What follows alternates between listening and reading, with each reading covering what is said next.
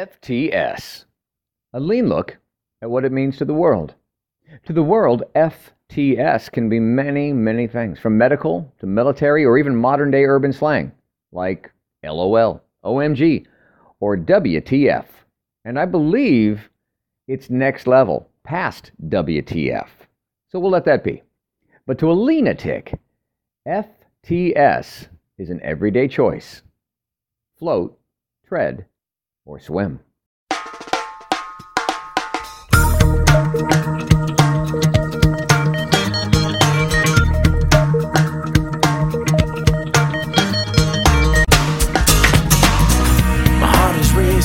And my knees are weak as I walk to the edge. I know there is no turning back once my feet have left the ledge. And in the rush, I hear a voice that's telling me it's time to take a leap of faith. So here I go. I'm diving in, I'm going deep. Head over my head, I wanna be caught in the rush, lost in the flow.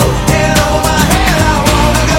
The river's deep, the river's wide, the river's wider. There's a light, so sink or swim. I'm diving in. And it's time for another unbuckled, bumpy ride with your guide, the stark-raving lunatic himself. I'm Jim. Let's jump right in again.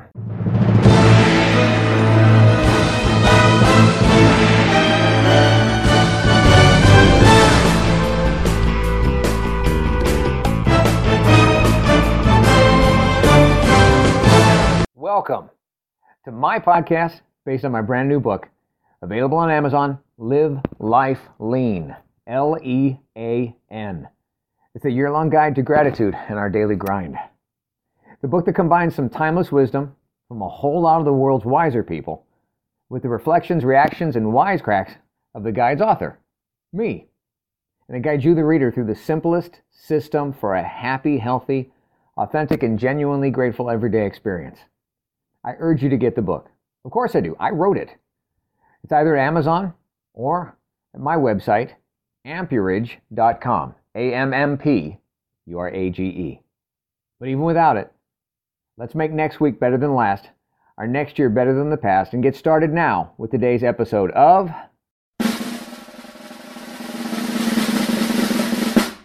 FTS. I love acronyms.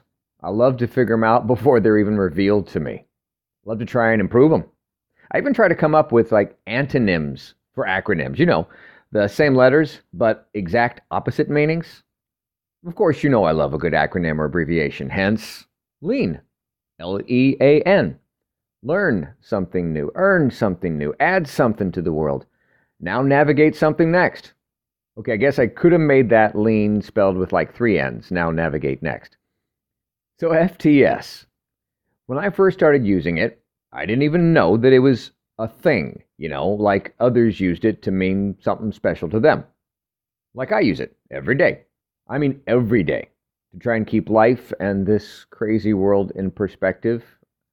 Yeah, I know I'm kind of teasing it here, but for those who don't know yet, I'll let you in on it right after we look at these other FTS uses. Apparently, the rest of the world got their target lock onto the whole FTS as well. So, no, Jimmy here won't be trademarking my FTS.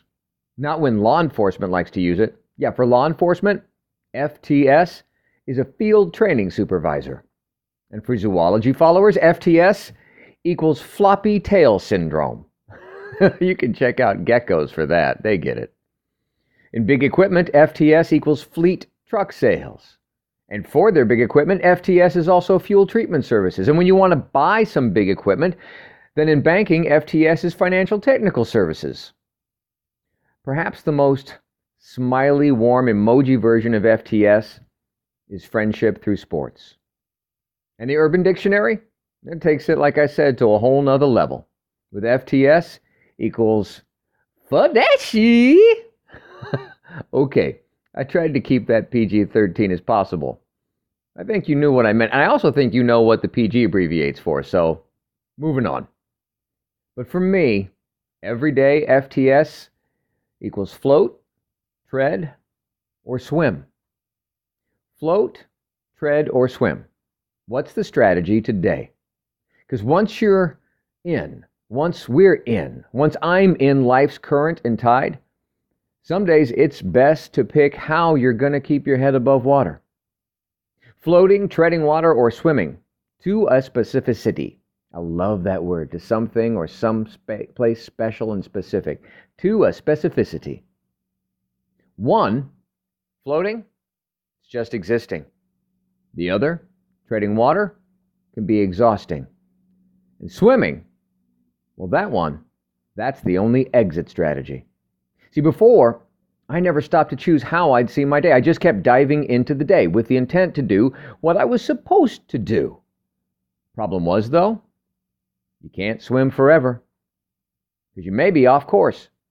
And you can't just tread water, not forever, because that is so energy draining and it gets you nowhere. It's just exhausting. And you can't, well, I can't, at least I can't, you can't just float forever. Because that's like, I don't know, it feels like sleeping at the wheel. You never know whether you're headed in the right place, in the right direction, or just right over Niagara Falls. So each day, I look and I analyze some stuff and I choose what my expectations are. Today, is today my usual? Swim towards something? Is today in the type of tide and current that's best navigated by kind of pressing pause, looking around for direction, with discretion? And until then, it's okay today that I'm treading water. You know, staying afloat until I figure it out. Or is today like a Sunday, the right day to just float, to relax, eyes closed and trusting, arms out open wide, just taking it all in and taking up space and just float. That's not my nature, but when it's necessary, it is nurturing to me. Sometimes, just continue existing. I've just got to exist and just float. Interesting, there's a real-world difference between floating, treading, and swimming. And some analogies like these are just too similar to be swept away and dismissed so swiftly. Everybody talks about going swimming for the safe and effective workout it is. I know I hear it all the time as a trainer. But really, you should try treading water. Man, while swimming comfortably, your body burns around an extra 200 plus calories per hour. While treading water at a moderate effort, that can be over 500 plus calories per hour, just for medium speed. Now you want to top that in swimming, you're going to have to go full-fledged, full-on butterfly stroke. Try doing that for an hour. And as for impressive records, well, the book showed that a 24-year-old once made it into the Guinness Book of World Records for floating on water for over 54 hours, 2+ days, just floating. And the longest distance swim ever done without flippers in open sea took 50+ hours. But did you know that the world record for treading water is 85 hours? That's about 3.5 days. And that was set by a 19-year-old way back in 1997. 1997. The good old days. The days before every 19-year-old was umbilical cord bound to their smartphones and the internet. Yep. Just treading water and waiting to get somewhere is hard. But apparently, not very inspiring for many. How do I know? Well, I guess I've kind of looked. Go ahead. You try.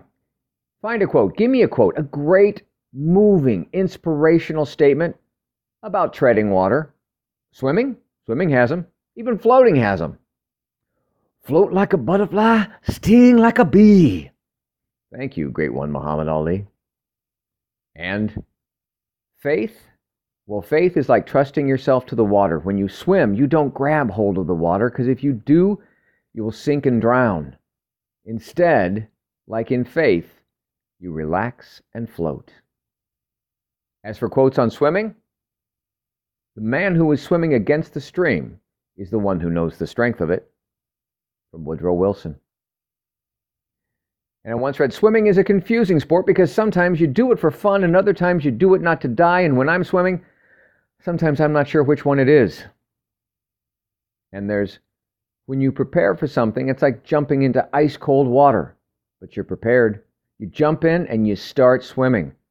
Or if you don't, you drown. But as for treading water, The quote was, "A grieving person's like a person treading in deep water. If they've nothing to hold on to, they lose hope. They just slide right under." See, every day we can decide what's it gonna be for me. F, T, or S. Float, tread, or swim. If you look it up, how to improve on swimming and treading and floating, there's another analogy, another similarity to our reality. One that is most absolutely, bodaciously badass and important. In all three, they all have this in common. Look it up. Look up how to swim better. You'll be told by experts to do all of these. Pull the water, push the water, lock the knees, tighten the core, breathe. Look up how to tread water better. They'll tell you to try various strokes, all kinds of strokes, even one called sculling, whatever that is. And they'll tell you to breathe. You want to look up how to float better? Take up more space. Tilt your head back like you're looking up. Use correct posture. Relax, R-E-L-A-X. No, I didn't ask Aaron Rodgers about that one.